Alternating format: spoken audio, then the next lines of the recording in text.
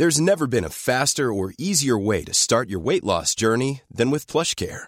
PlushCare accepts most insurance plans and gives you online access to board-certified physicians who can prescribe FDA-approved weight loss medications like Wegovy and Zepbound for those who qualify. Take charge of your health and speak with a board-certified physician about a weight loss plan that's right for you. Get started today at plushcare.com/weight loss. That's plushcare.com/weight loss. plushcare.com/weight loss. I'm Sandra, and I'm just the professional your small business was looking for. But you didn't hire me because you didn't use LinkedIn Jobs. LinkedIn has professionals you can't find anywhere else, including those who aren't actively looking for a new job, but might be open to the perfect role, like me. In a given month, over 70% of LinkedIn users don't visit other leading job sites. So if you're not looking on LinkedIn, you'll miss out on great candidates like Sandra. Start hiring professionals like a professional. Post your free job on linkedin.com/people today. Hold up. What was that? Boring. No flavor. That was as bad as those leftovers you ate all week. Keke Palmer here. And it's time to say hello to something fresh and guilt-free. Hello Fresh. Jazz up dinner with pecan-crusted chicken or garlic butter shrimp scampi. Now that's music to my mouth. Hello Fresh. Let's get this dinner party started. Discover all the delicious possibilities at hellofresh.com. Welcome to Smart Muslimah podcast. Inshallah, if you find this podcast episode useful, please subscribe and tell your friends and family about Smart Muslimah. Also, good news, I have a newsletter, and that's how we can stay in touch. To subscribe, please go to smartmuslimah.com. Details are also in the podcast notes. In the newsletter, I'll be sharing my book recommendations, productivity tips, and online courses that I've created, and also information about a new book that I'm writing called Smart Single Muslimah. Inshallah, it will help you to transform the way you approach love and relationships.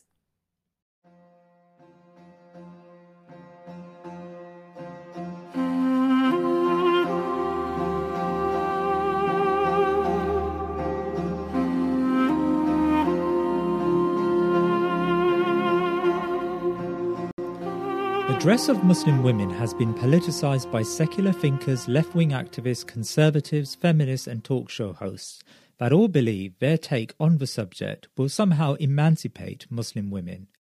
For centuries, an obsession with Muslim women's dress has enabled an array of political projects. Last week we spoke to Sister Iman Abbasi about how Muslim women should place themselves in this confusing world. Today we speak to two guests. Firstly, Farhat Amin, who is working on a book project to address the twin challenges of Muslim confusion about their rights and feminism. And then I discuss why the hijab has been politicized and its Shari'i rules with Ustadh Iyad Hilal, an author and an imam from the United States. We at the Thinking Muslim Project realise the challenges Muslim women face, and our approach is to clarify a subject and stay away from trite judgments. As Imam Ghazali was once asked, "Tell me the hukm for the one that does not pray," the questioner was trying to ascertain whether such a person was an unbeliever. Imam Ghazali responded, "The hukm is that you kindly take his hand and bring him to the masjid."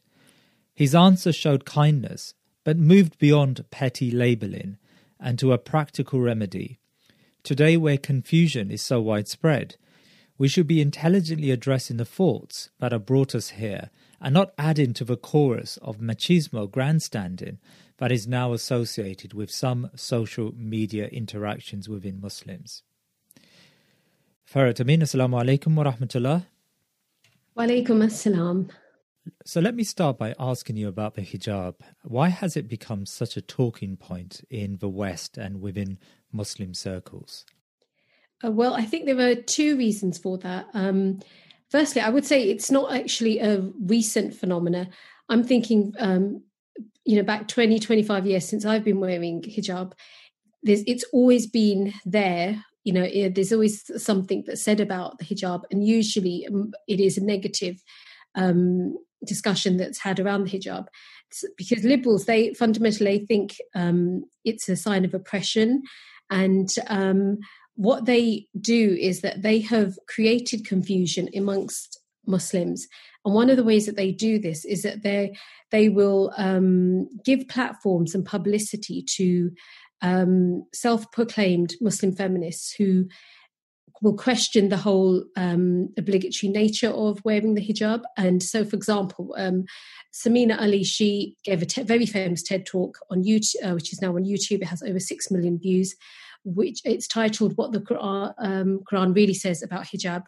And she isn't an Islamic scholar at all, but she takes the ayah relating to covering and she interprets it and says that you don't have to wear it. There are other women as well, like Mona El-Tahawi, Fatima Mernasi, who they sow the seeds of confusion in the minds of young Muslim women and any Muslim woman who may not have studied this subject in a lot of detail, but because they have some kind of academic background, they make their argument very convincing. So, and the reason why these women are given, and men as well, are given these platforms is that liberal society wants to reform Islam, and they see hijab as an easy target to use to create that reform project. Now, you've argued before that Muslim women are sleepwalking into feminism. What do you mean by that?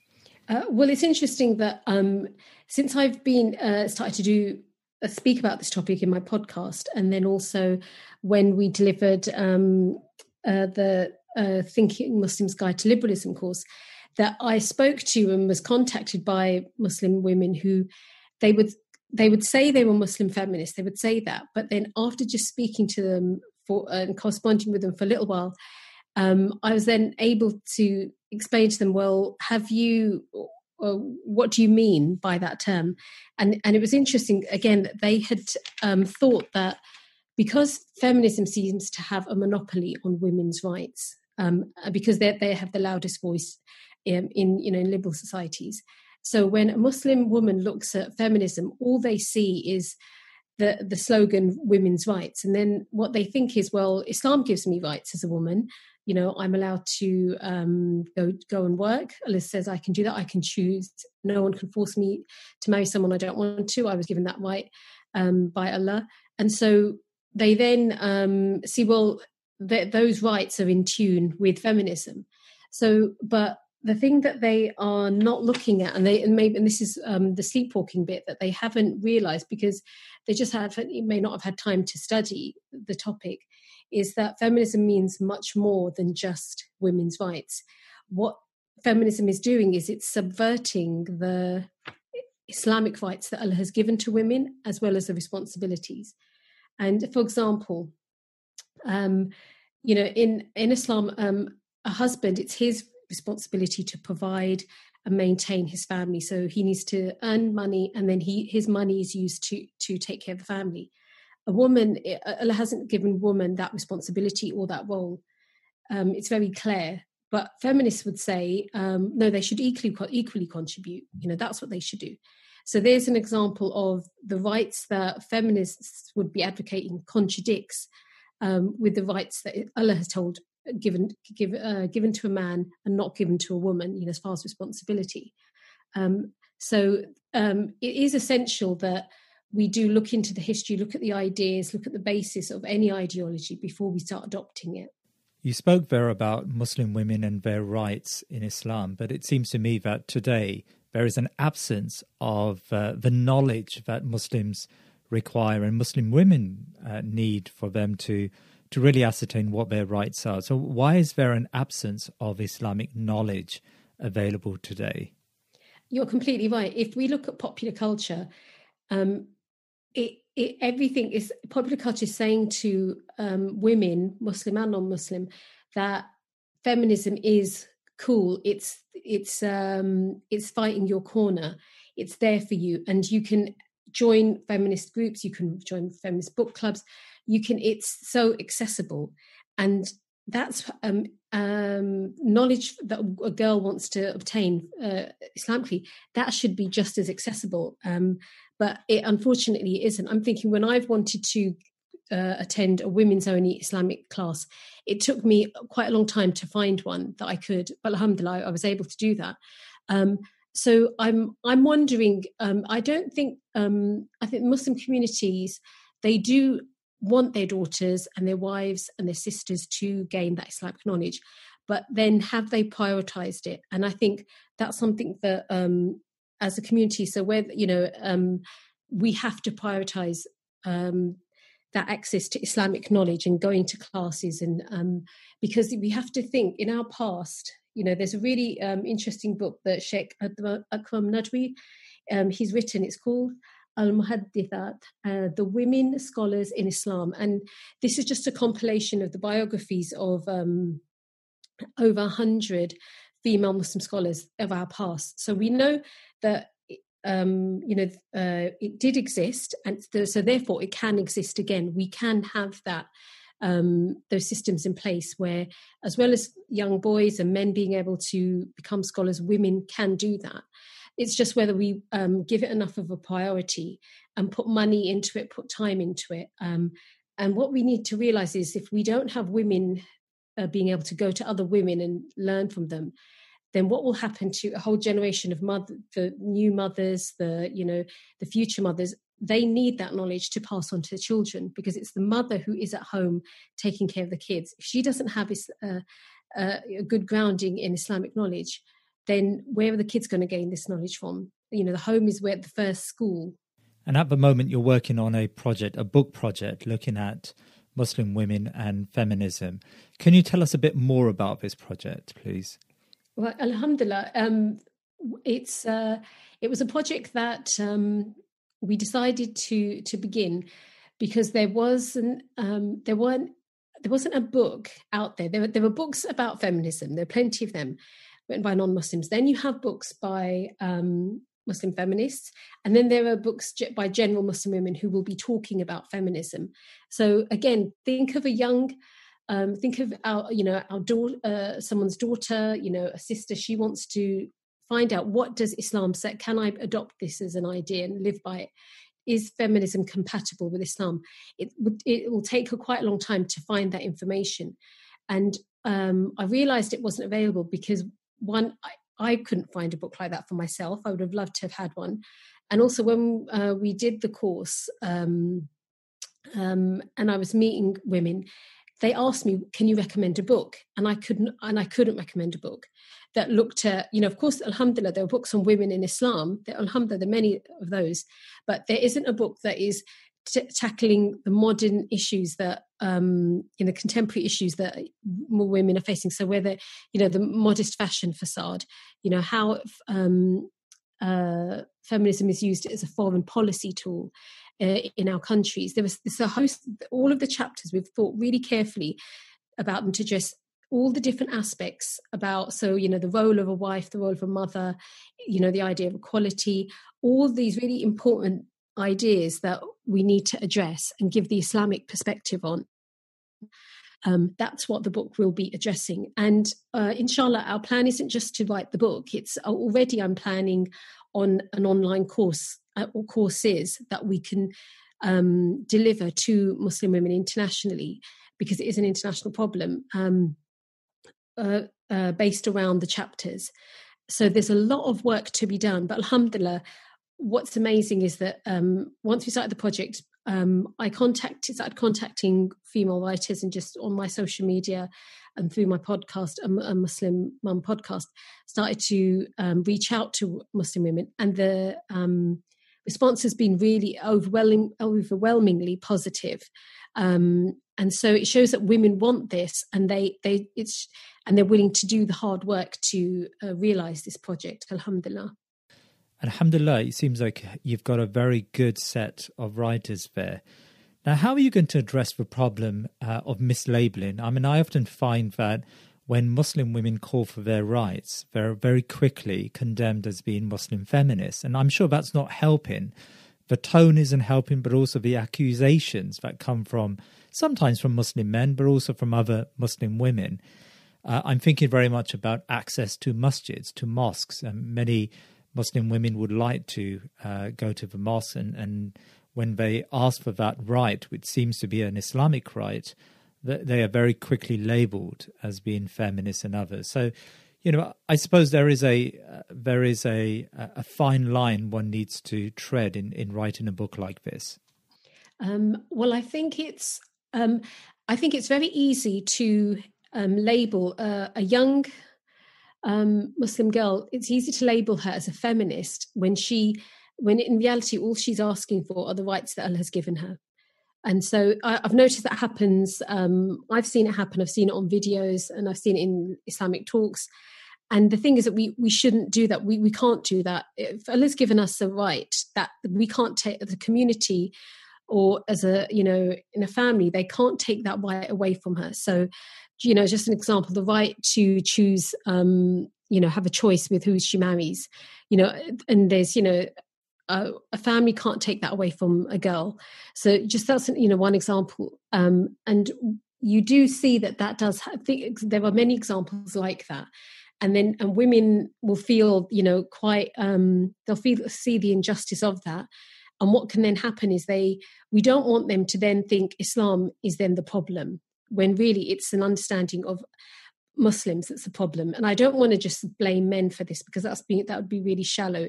It's a Muslim problem. Men and women are not taking the time, and I'd say I was guilty of this as well, that not taking the time to understand what are the Islamic rights that Allah has given to a husband, a father, a brother. In the same way, what rights has Allah given to, a grandmother, a mother, a wife, a daughter. Once we know that, and then inshallah we do our best to live by that and live and implement that in our families, that has to be the starting point. And then, we take it from there. What we shouldn't do is in trying to protect our girls in particular from, the evils of society that we see, we can sometimes take a very, an ultra-conservative opinion that isn't grounded in the main, the four schools of thought in Orthodox Islam. Instead of taking that, we take an opinion that is there. We're thinking, no, it may seem harsher, but it will be better and protect our daughters. So as an example, in Saudi, for many years, they wouldn't allow women to drive cars. And so you would have, a ruling was given on that. Now that's actually changed, but that was then justified by Islam. So again, people look at that and think that's completely ridiculous. That's so backward and so detrimental for a woman. Now, we mustn't do things like that in our personal lives or as a community, because it does put young girls and women off Islam, and then it turns them away. And where will they turn to? They'll turn to feminists, because the feminist movement has been very good nowadays in welcoming young Muslim women, and they'll say to them, you can wear your hijab, you can have your cultural identity, we will fight your corner and we will fight for your rights. And so then they're turning to them, and that's the worst thing that we could want for our daughters. Jazakallah khair. And if someone wants to find out a little more about the book, maybe they want to contribute, or maybe they want to help you in some way or form, how would they find out more about it? Okay, so alhamdulillah, there's a number of things you can do.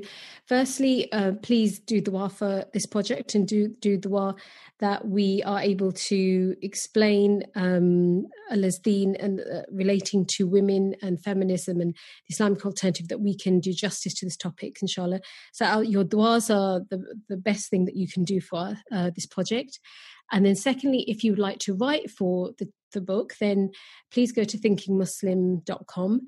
And we've got a post there where you can get all the details. You can find out who the writers are, and get all the information you need. And there's a contact page. You can also, there's a launch good page we have where we're fundraising for the book, so that we can market it and promote it, as widely as possible. So they're the three main ways. There's also, I have my podcast, A Muslim Mum podcast. You can contact me via that as well. But inshallah, alhamdulillah, I didn't realize how much this book was needed. Only when we actually started writing and started to promote it, we've had we've had so much positive feedback about it, and the importance of having a book like this. So inshallah, your support is greatly appreciated. Now I turn to Ustadh Iyad Hilal. Iyad Hilal is an author. He's written a celebrated book on Usul al-Fiqh, and he is also an imam in America, and you can see his sermons as well as his material on YouTube under Al-Arqam Institute. Now, Brother Iyad Hilal, Jazakallah khair for joining us. And firstly, really, it's my question is about the confusion. Why is there such a confusion about Muslim women's dress? I mean, it seems that this is unprecedented in the contemporary era. I can't imagine any other era in Islamic history that the confusion would be so broad and so great in terms of what exactly that dress is. So can you maybe from your perspective, shed some light on why this confusion currently exists? Okay, Bismillah ar-Rahman ar-Rahim. As you mentioned, the misunderstanding is recent. I cannot refer to any historical period of time in which there was confusion or misunderstanding regarding the dress code for women. There are some differences on some issues such as, does woman have to cover her face? Is the face part of the awra or not? Are the feet part of the awra or not? In the Hanafi fiqh, as an example, it's allowed for women to not to cover her feet. Some other schools, they say no, she has to. In some, not all, Hanbali fiqh or madhab, they say that woman has to cover her face, so she has to have the niqab or the hijab, not just the khimar. But none of them before debated, as an example, the khimar to mean the hair cover, the head cover. That was never debated. I cannot at all find anyone from reliable fiqh sources that this issue was disputed ever before, just recently. So it's a recent issue. Why the confusion? That's because of different factors. It gets us back to the time in which some Europeans started addressing the problem of the sick man of Europe, Ottoman state. They want to bring it down, but they don't want to use any physical force. They want to start from within. So they started attempts through missionaries and through secret associations and through trying to implant certain ideas, throwing it to people so that they will embrace it, and to break the social fabric and even the unity among Muslims. Started calling for nationalism, Arab nationalism, Turkish nationalism, started questioning certain ideas or rules regarding Islam. And one rule that they started questioning, the issue of how Islam spread. They started, some people started saying that Islam spread by sword. And of course, this is false statement. But another issue was the penal code in Islam. Another issue is not just the woman dress, man-woman relationship was also addressed. So women's dress fit in that. And this happened as early as maybe in the end of the 19th century.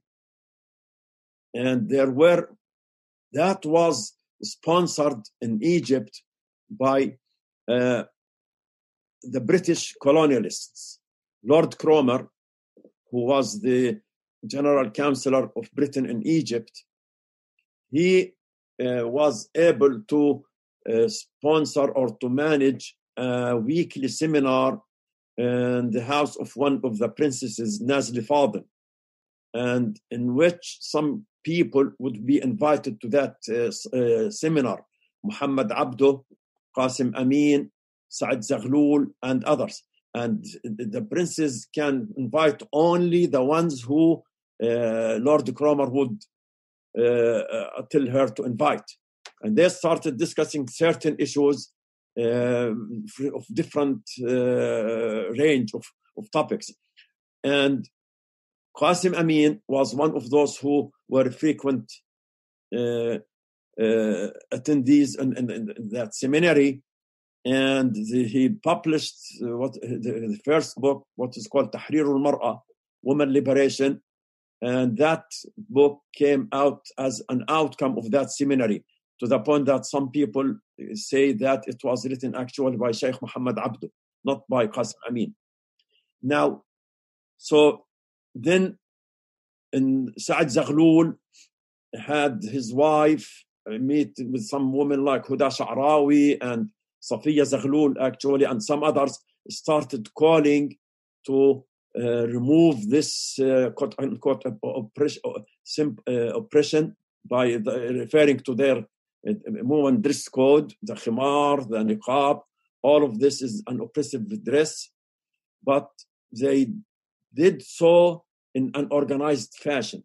One time, Saad Zaghlul was coming from outside a trip, and they were welcoming him. So he went to his wife and Huda Sha'rawi and removed the khimar from their heads. And immediately the other women who were there, they started moving the khimar, and they started walking in Cairo in form of demonstration to express their view.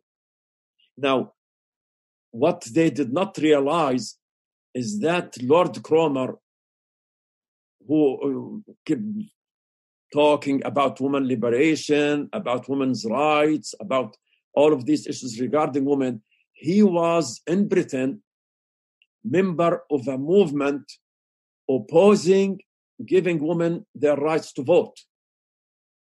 He would oppose it in Britain. He would oppose even women's right to vote, which Islam actually gave to women centuries ago, from the very beginning of the da'wah of Muhammad sallallahu alaihi wasallam. So now you have this double standard. In Britain, you are doing so, and in Egypt, you are doing so. So since then, they started this norm. And then recently, go ahead. That's really interesting, but why? Why would the British colonialists want to pick on a subject like women's dress? I mean, there are plenty of subjects of controversy which they can use and try to malign Islam with. But what was the particular obsession of Lord Cromer's with women's dress? You know, family is the basic unit in the society. And society is not just a bunch of individuals getting together. So you have to establish families, and then you have relationship among people in the society, and you have some other components added so that you will have a society. Just a group of people living anywhere doesn't establish a society at all. So if the family is the basic unit, then you can understand why there was a focus on this, to bring this social unit down, to get the people into a situation where they will no longer be abiding by Islamic views regarding man-woman relationship. The woman's dress is one issue at the hand, but what is the smoking gun, let me say. But what was behind it is addressing the structure, family structure in Islam, or what some people call it social system, man-woman relationship in Islam. So that was the point. And of course, if they succeed on this, you know, many other things will be open to them in the society. That's why this was brought as an issue. It's not meant by itself per se. That's a really interesting point. And so to attack the family was the first process in dismantling the institutional structures in an Islamic society which binds it together. But I wouldn't say the first step. Right. Because now you cannot tell which step was taken first, but it is a step used to do so. But okay, this was the days of British and French and European colonialism. Yes. And this led to the dismantlement of the Ottoman state, and the rest is history, as they say. The Muslim world is now carved up into smaller units with varying degrees of success and mostly failure. Why does it seem like this project continues? Why is it that the basic family unit and the role of women still remains a hot topic when it comes to the Western claims against Islam? Okay. When the area got divided, it never turned to be a quote-unquote history. We are still living it.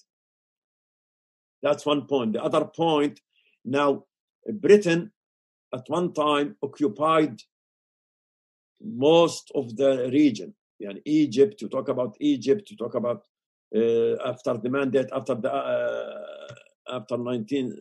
First World War and the Arab Revolution, they came and get into Jordan and Palestine. The French came into Syria and Lebanon, what's called Syria and Lebanon. The British also came to Iraq. So the area was basically occupied by the British and by the French. Maybe the exception was Libya. It was occupied by the Italians. So they brought with them their curricula, educational curricula. So it has to be implemented. Cromer, when he was in Egypt, he wrote a book, Misr al-Haditha. It is called Misr, Modern Egypt. So you can see it's not just a certain period of time in which this issue was addressed, but rather now you have those entities who are actually working in education, in economics, in politics, based on the blueprints Britain or France wanted for. So that's why it continued. The education continued based on that curriculum, that those ideas that were subject of the attack by the Orientalists, by the missionaries, by the ones who tried to establish certain secret associations. So all of this continued.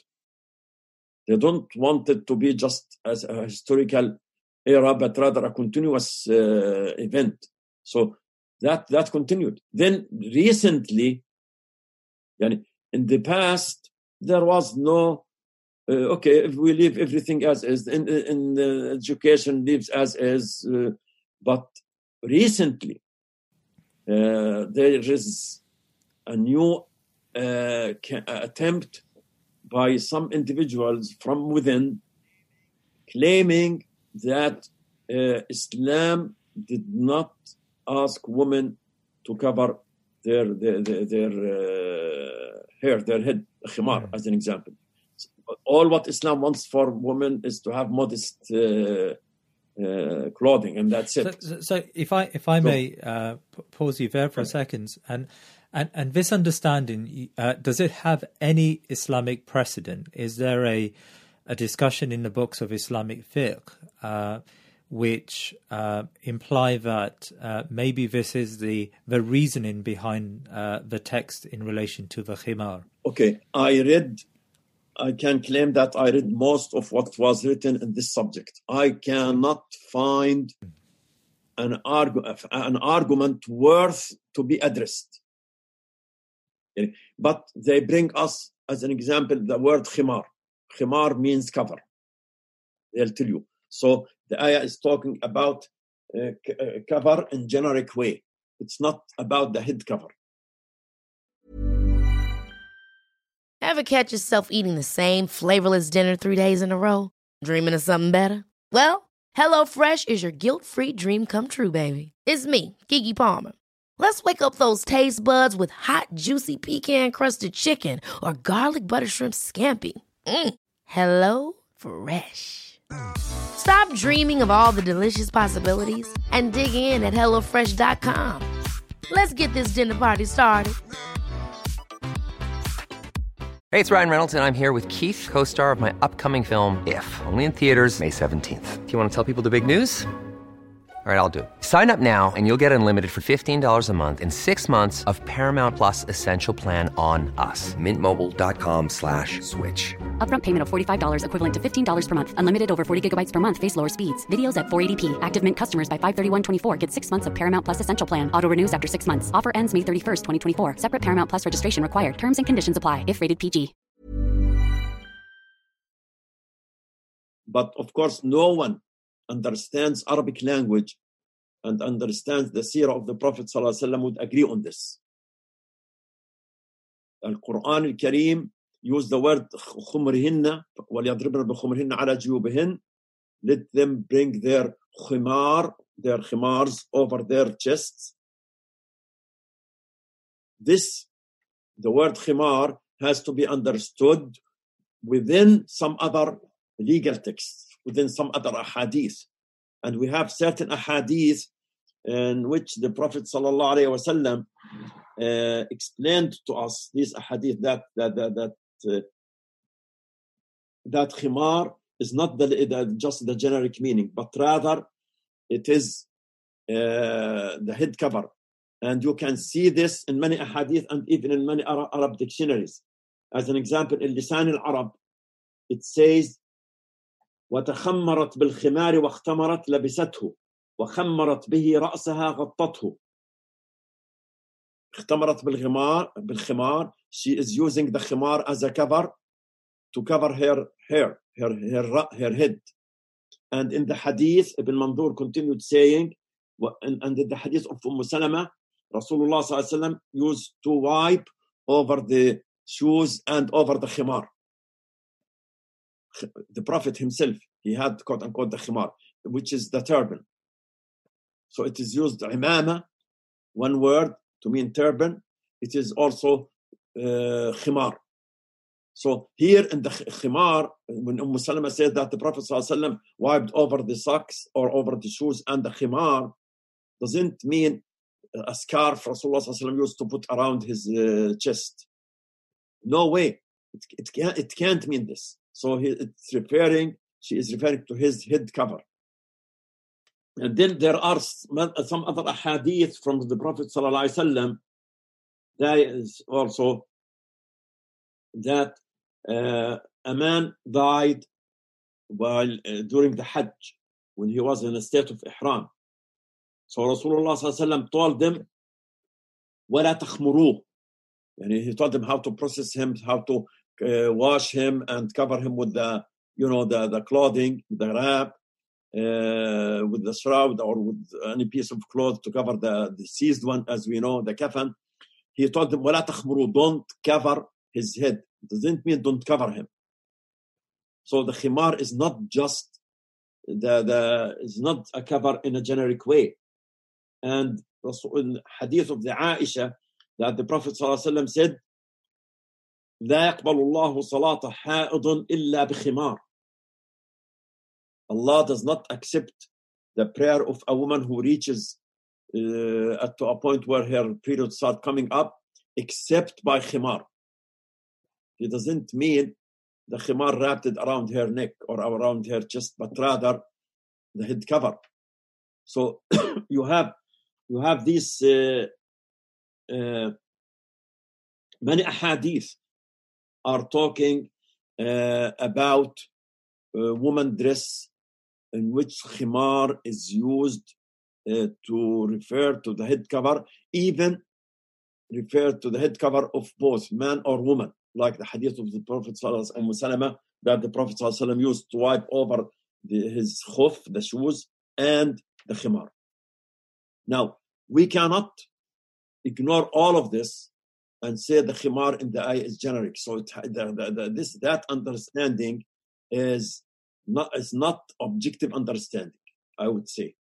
Those who offered this understanding, they were not offering it in an objective way, but rather based on pre-mindset. They want to get into this. Another evidence they bring us that السيدة سكينة بنت الحسين used to walk in the streets of Cairo سافرة. So the author said سافرة, okay, which means that she was not covering. Well, he failed to recognize what does سافرة mean. سافرة means not covering the face. If you want to say that she was not covering her hair, you'll say حاسرة. So you say حاسرة الرأس means didn't cover her head. سافرة didn't cover the face. So there is no link between this and between that.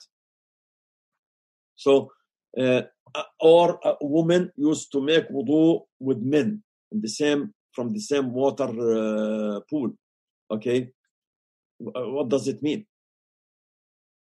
There is difference between if a woman is making wudu or a nurse or whatever, and she moves her arm someplace, and then part of her arm was exposed, and between exposing it continuously. So when she makes wudu, she has to as an example, to wash her hands. She instantly brings it up and brings it down. Or for wiping over their hair, we know that Rasulullah sallallahu he wiped over the khimar, so she can touch even with one finger some parts of her hair under the khimar, and then continues the masah over the khimar. It does not mean that this is part of her dress code, that not to cover. There is difference between accidental exposure and between continuously using this. Even in the salah, when you start your prayer, you have to be covered, man or woman. None of the awrah should be exposed. Now, if while you are in the salah, part of your awrah was uncovered, and you covered it immediately before making taslim, your salah is valid. But if you kept it uncovered and you made the taslim until the salah is over, then the salah is not valid. So there is difference between accidental exposure and between not covering, period. So that's why I say I can't see at all any a valid, even not valid, a subjective valid argument, I would say. That, okay, I see his point, although I don't agree with it. You know, not even this. You don't give their discussion this level. To consider, yeah, maybe they have a point, but we don't agree. No, they don't have a point, period. So this is not subject to ikhtilaf. It's not subject to difference of opinion. No, it's not. It's not. What about?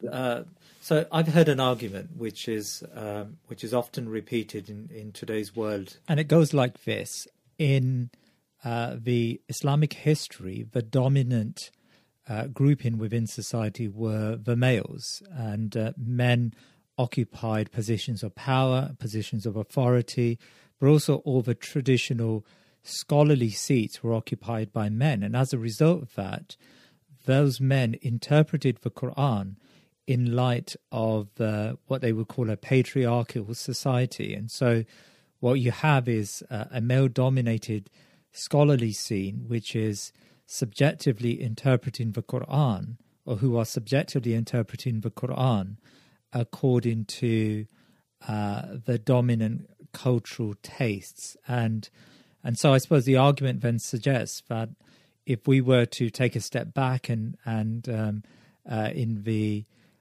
observations of today's world, where you've got less dominance of men, maybe those interpretations could be far more objective and far less inclined to side with males over women. I mean, how would you understand that? Okay, this opens the doors for another subject.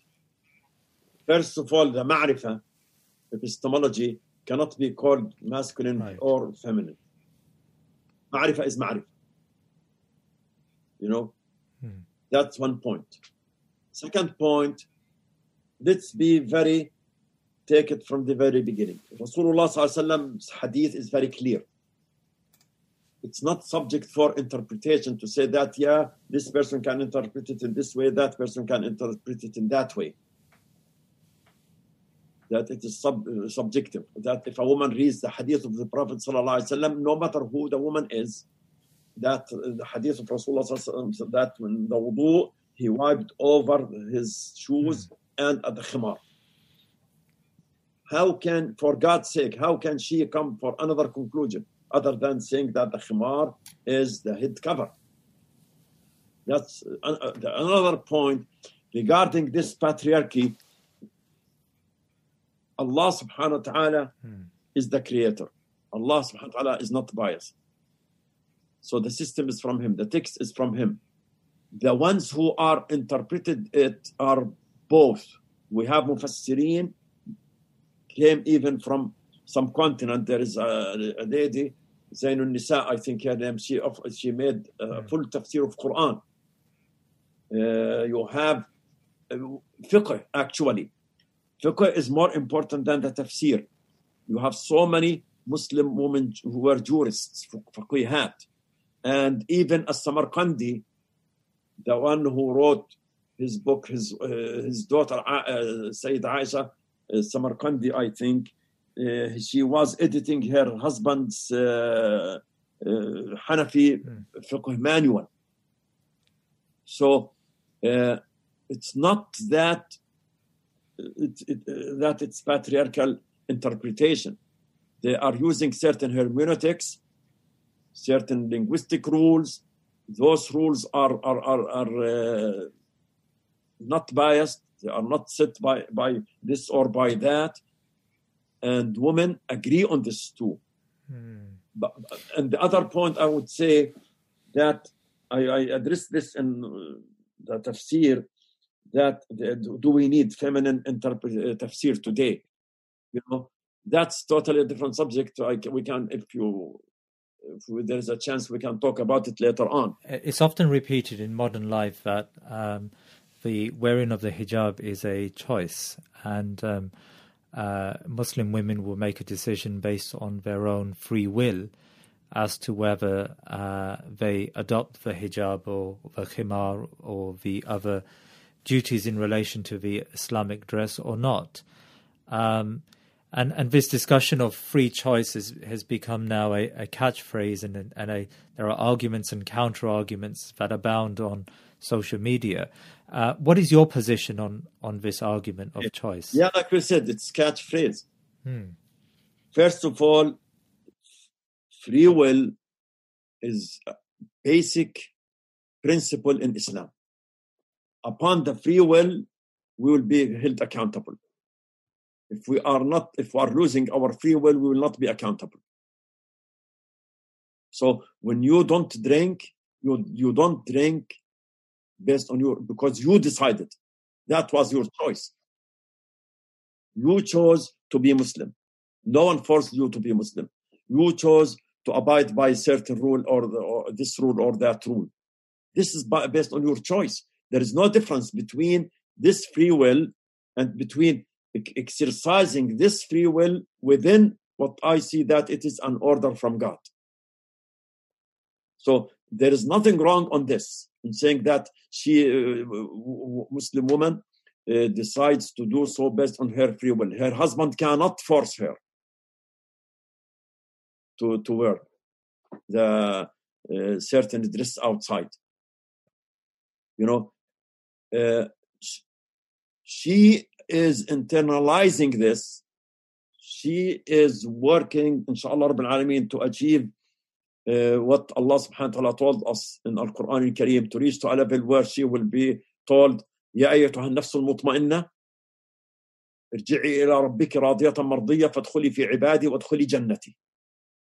Oh, the nafs, the human being who has this tranquility, return to your Lord and enter into the Jannah while you are pleased from your Lord and your Lord is pleased from you.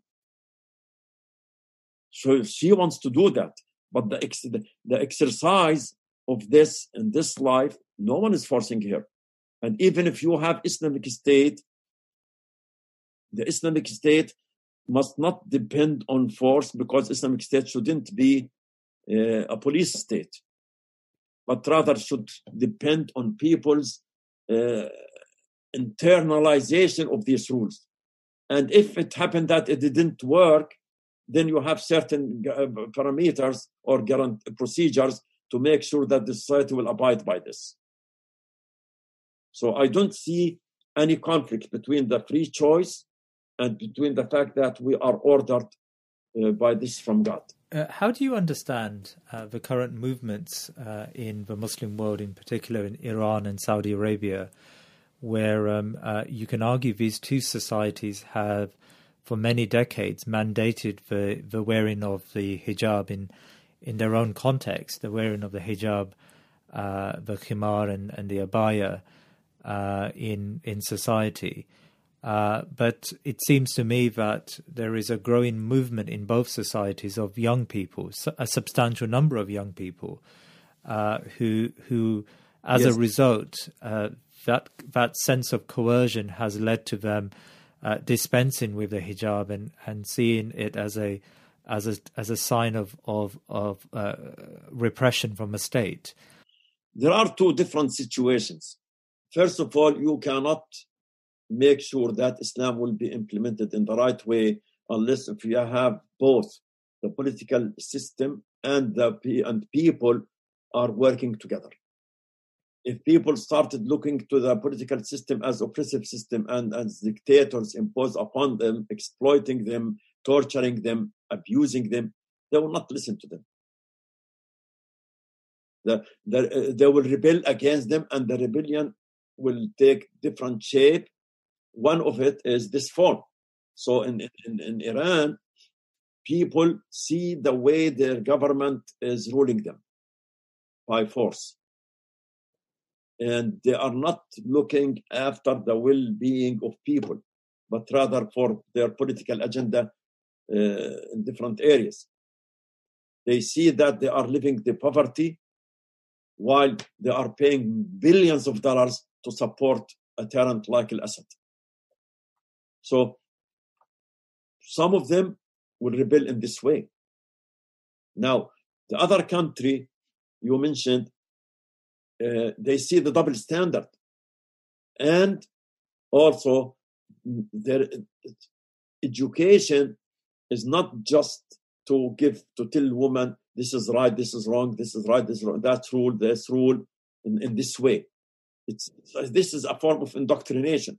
You need to build certain frame among people and in the society at large so that you are addressing humans in a comprehensive way to create this internalization and to let them move voluntarily towards the situation which you talk about. Imam al-Shatibi, in his great book Al-Muwafaqat, he says one of the maqasid al-sharia إخراج العبد عن دوافع الهوى, to get people rid out of their whims and desires, so that they will be true slaves to God voluntarily, as they are his slaves involuntarily. Involunteer being involuntary slaves to God by our physical system. You know, the way we function in this life, the way we breathe, digestive system, respiratory system, circulatory system. In all of this, we cannot change this system. Our bodies function in a certain way. This system set by the Creator, by Allah subhanahu wa ta'ala. So in this, we are quote unquote his slaves. But we have to be also another slaves of him in another way, by obeying him. So when we obey him, we voluntarily become his slaves, his true servants. So can we build people in this way or not? If we cannot build people in this way, the procedures, the laws will not work. and you can see what's happening in the Middle East, in the two countries which you mentioned. I was reading a magazine article a few years back, and it described a scene of a Muslim woman who was covered head to toe with her husband, who was wearing shorts and a T-shirt. And the article suggested that there is a deep discrimination within Islam. Why is it that the woman has to cover, but the man doesn't have to cover? I mean, how would you approach such an argument? Again, what's our mindset? If we build the right mindset, these rules are rules from God.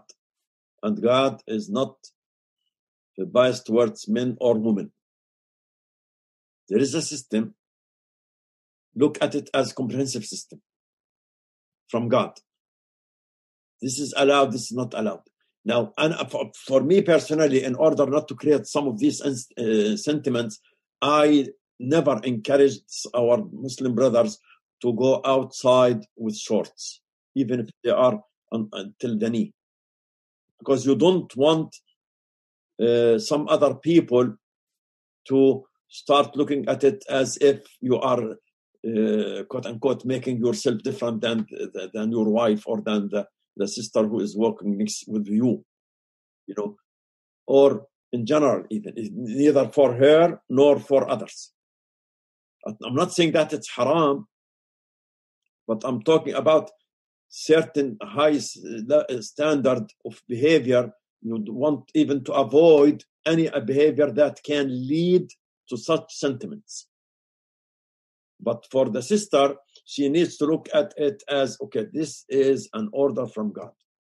Going to look at my quote unquote situation right now or the situation in the hereafter.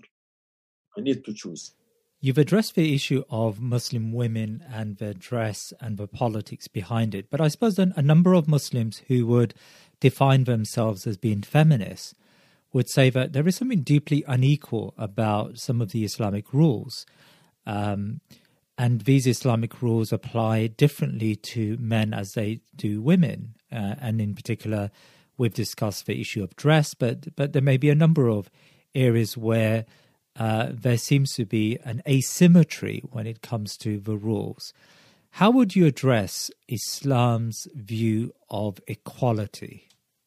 Now, the issue of the equality and the inequality cannot be brought up here, because when you talk about man and woman, they are not the same. They are different creatures. God created man and woman different ways. Both of them share certain responsibilities, and each one of them has certain rules fit the nature of this person or that person. The difference is very, very clear. You talk about apples and oranges. Man is not woman, and woman is not man. The issue of the equality, let me give you one example to see how does Islam, how can you label Islam? The issue of custody is given to whom in Islam? It's given to women, to the mother. The most important job in life is to raise up the children. It's given for her, not for father. The boy will carry the name of the father, but his mother or her mother is the one who will take the custody in the case of a separation or a divorce. Now, there are some other aspects you can say that it is given to man. So if you look to the rules that are given to man, you'll say, Islam preferred man. But how about the other rule, which was given to woman? So can we say that Islam preferred woman? Why don't we say this? As an example, the qawama, the responsibility in the household, as an example. So, not the qawama of man over woman, the qawama of husband in his family life. There is no qawama for man in general over woman in general. Otherwise, woman will be under the qawama of multiple men. Her father, her husband, her brothers, her uncles, at the same time. It can't be. So the qawama, الرجال قوامون على النساء, it refers to the husbands over in the family life, within their family life. So the qawama is given for husband, but the custody is given for wife. So how can you label this and that?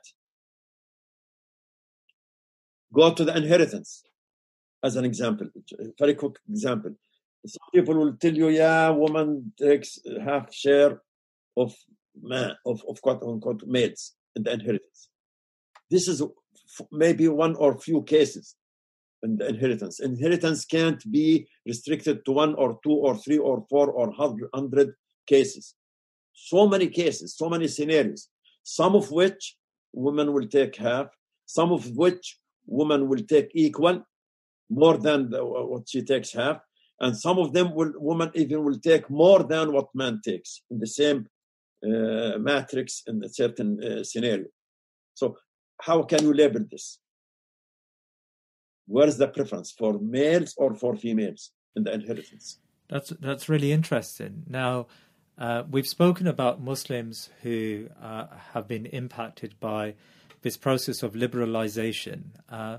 But also, I suppose, in response to that, you have many conservative-minded Muslims who imply that women have no role in public life. And so her role is really in the private realm and the male's role is in the public realm. And so hijab in this case is more than just a head covering. Hijab is a total segregation between themselves and the society, except when it's absolutely necessary for them to interact in society. Is there an Islamic understanding, or can you clarify the Islamic understanding on this matter? Yeah, those people who have this understanding, I wouldn't call them conservatives. I would call them rigid people. Rasulullah sallallahu alaihi wasallam accepted the bay'ah of women in public from day one. Before anyone thought of giving women their right to vote. The right to vote is in some countries, not even recently. It was in the second half of the 20th century. Yeah, Switzerland. Yes. Yeah. So, and then France, when Britain, when did they get it? Like we said, the Cromer was in a movement anti-women's vote. So that tells you how did Muslim women, how was Muslim woman encouraged to play her role in public life. Now, a second example I will give you. When after the Umar ibn Khattab, when Umar ibn Khattab was questioned by a woman, when he wanted to have dowry control, a woman told him, how can you put a limit on this while God gave us that? He said, Umar wa asabat imra'a. Umar got it wrong and a woman got it right. And then you have the role as Sayyida Aisha took in the conflict in the days of Ali ibn Abi Talib, Allahumma arda anhu. Now the point here is not who was right, who was wrong. Ali was right. Ali was the legitimate Khalifa. The point is that Sayyida Aisha led the group also even. She was the one who communicated with others. That at the end led to the fighting, unfortunate fighting, Ma'arakatul Jamal. But Sayyida Aisha took a very advanced role in public life. Even in the education. Sayyida Aisha took advanced role in the education after the death of Muhammad sallallahu alaihi wasallam. So to say that woman is not allowed to participate in the public life, this does not belong to Islam at all. And to say that the hijab, I understand some people who talk about the niqab, that woman has to cover her face, which is called hijab.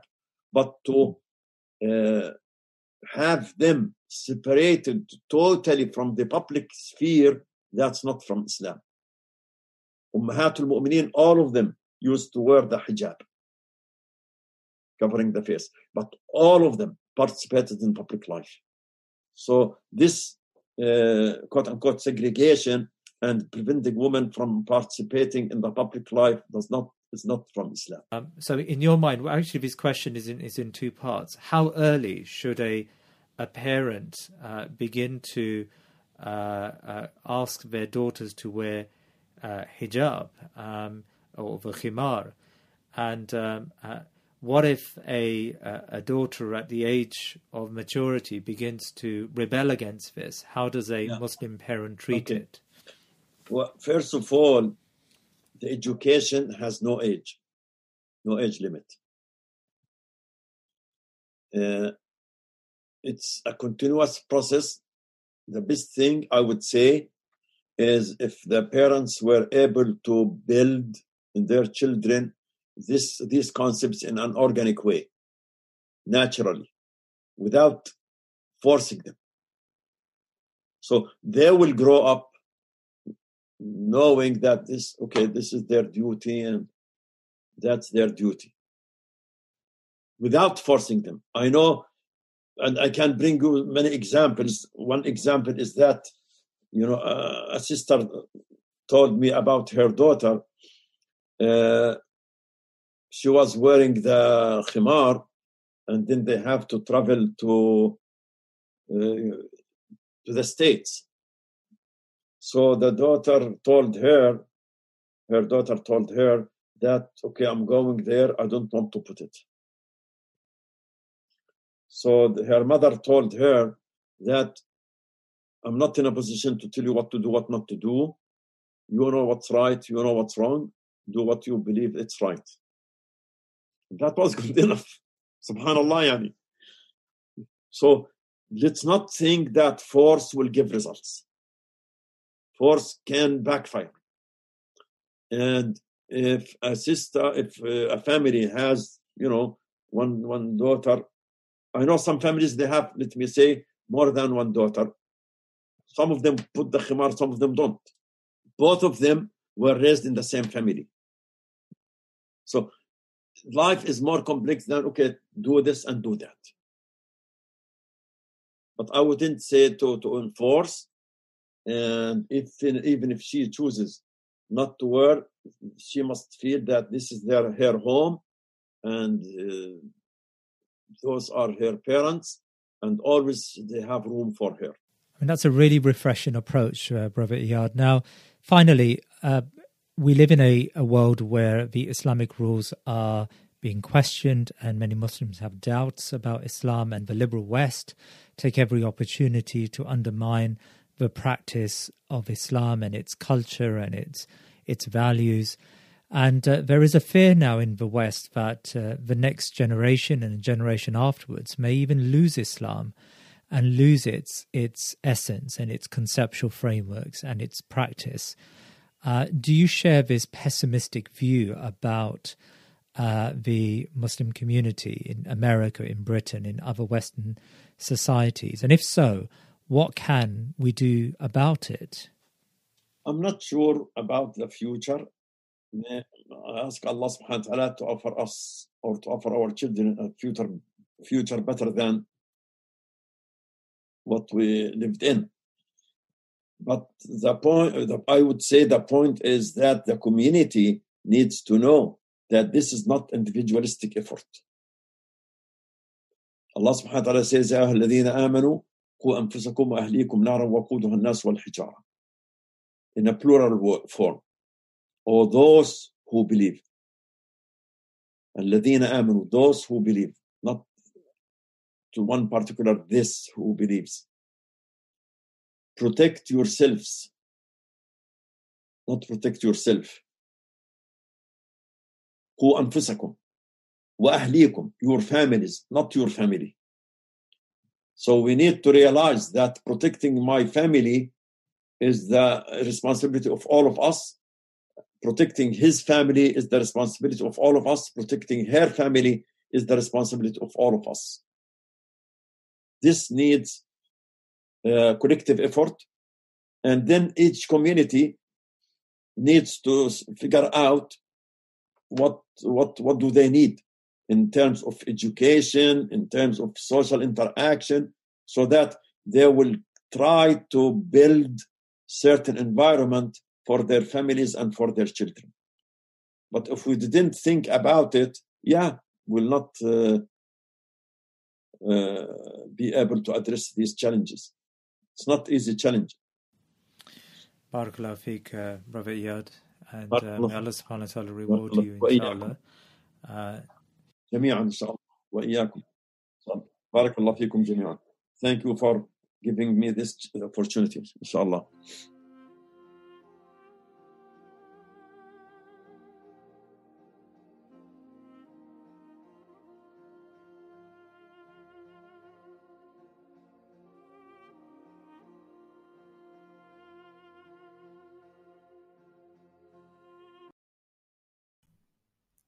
This episode is brought to you by farhatamin.com, a website that specializes in Islamic stickers, Muslim activity books, as well as Ramadan and Eid decorations.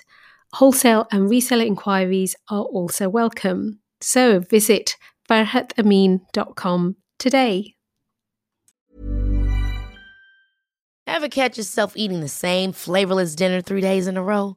Dreaming of something better? Well, HelloFresh is your guilt-free dream come true, baby. It's me, Keke Palmer. Let's wake up those taste buds with hot, juicy pecan-crusted chicken or garlic butter shrimp scampi. Hello Fresh. Stop dreaming of all the delicious possibilities and dig in at HelloFresh.com. Let's get this dinner party started. Mom deserves the best, and there's no better place to shop for Mother's Day than Whole Foods Market. They're your destination for unbeatable savings, from premium gifts to show-stopping flowers and irresistible desserts. Start by saving 33% with Prime on all body care and candles. Then get a 15-stem bunch of tulips for just $9.99 each with Prime. Round out Mom's menu with festive rosé, irresistible berry chantilly cake, and more special treats. Come celebrate Mother's Day at Whole Foods Market. Imagine the softest sheets you've ever felt. Now imagine them getting even softer over time. That's what you'll feel with Boll & Branch's organic cotton sheets. In a recent customer survey, 96% replied that Boll & Branch sheets get softer with every wash. Start getting your best night's sleep in these sheets that get softer and softer for years to come. Try their sheets with a 30-night guarantee. Plus, get 15% off your first order at bollandbranch.com. Code BUTTERY. Exclusions apply. See site for details.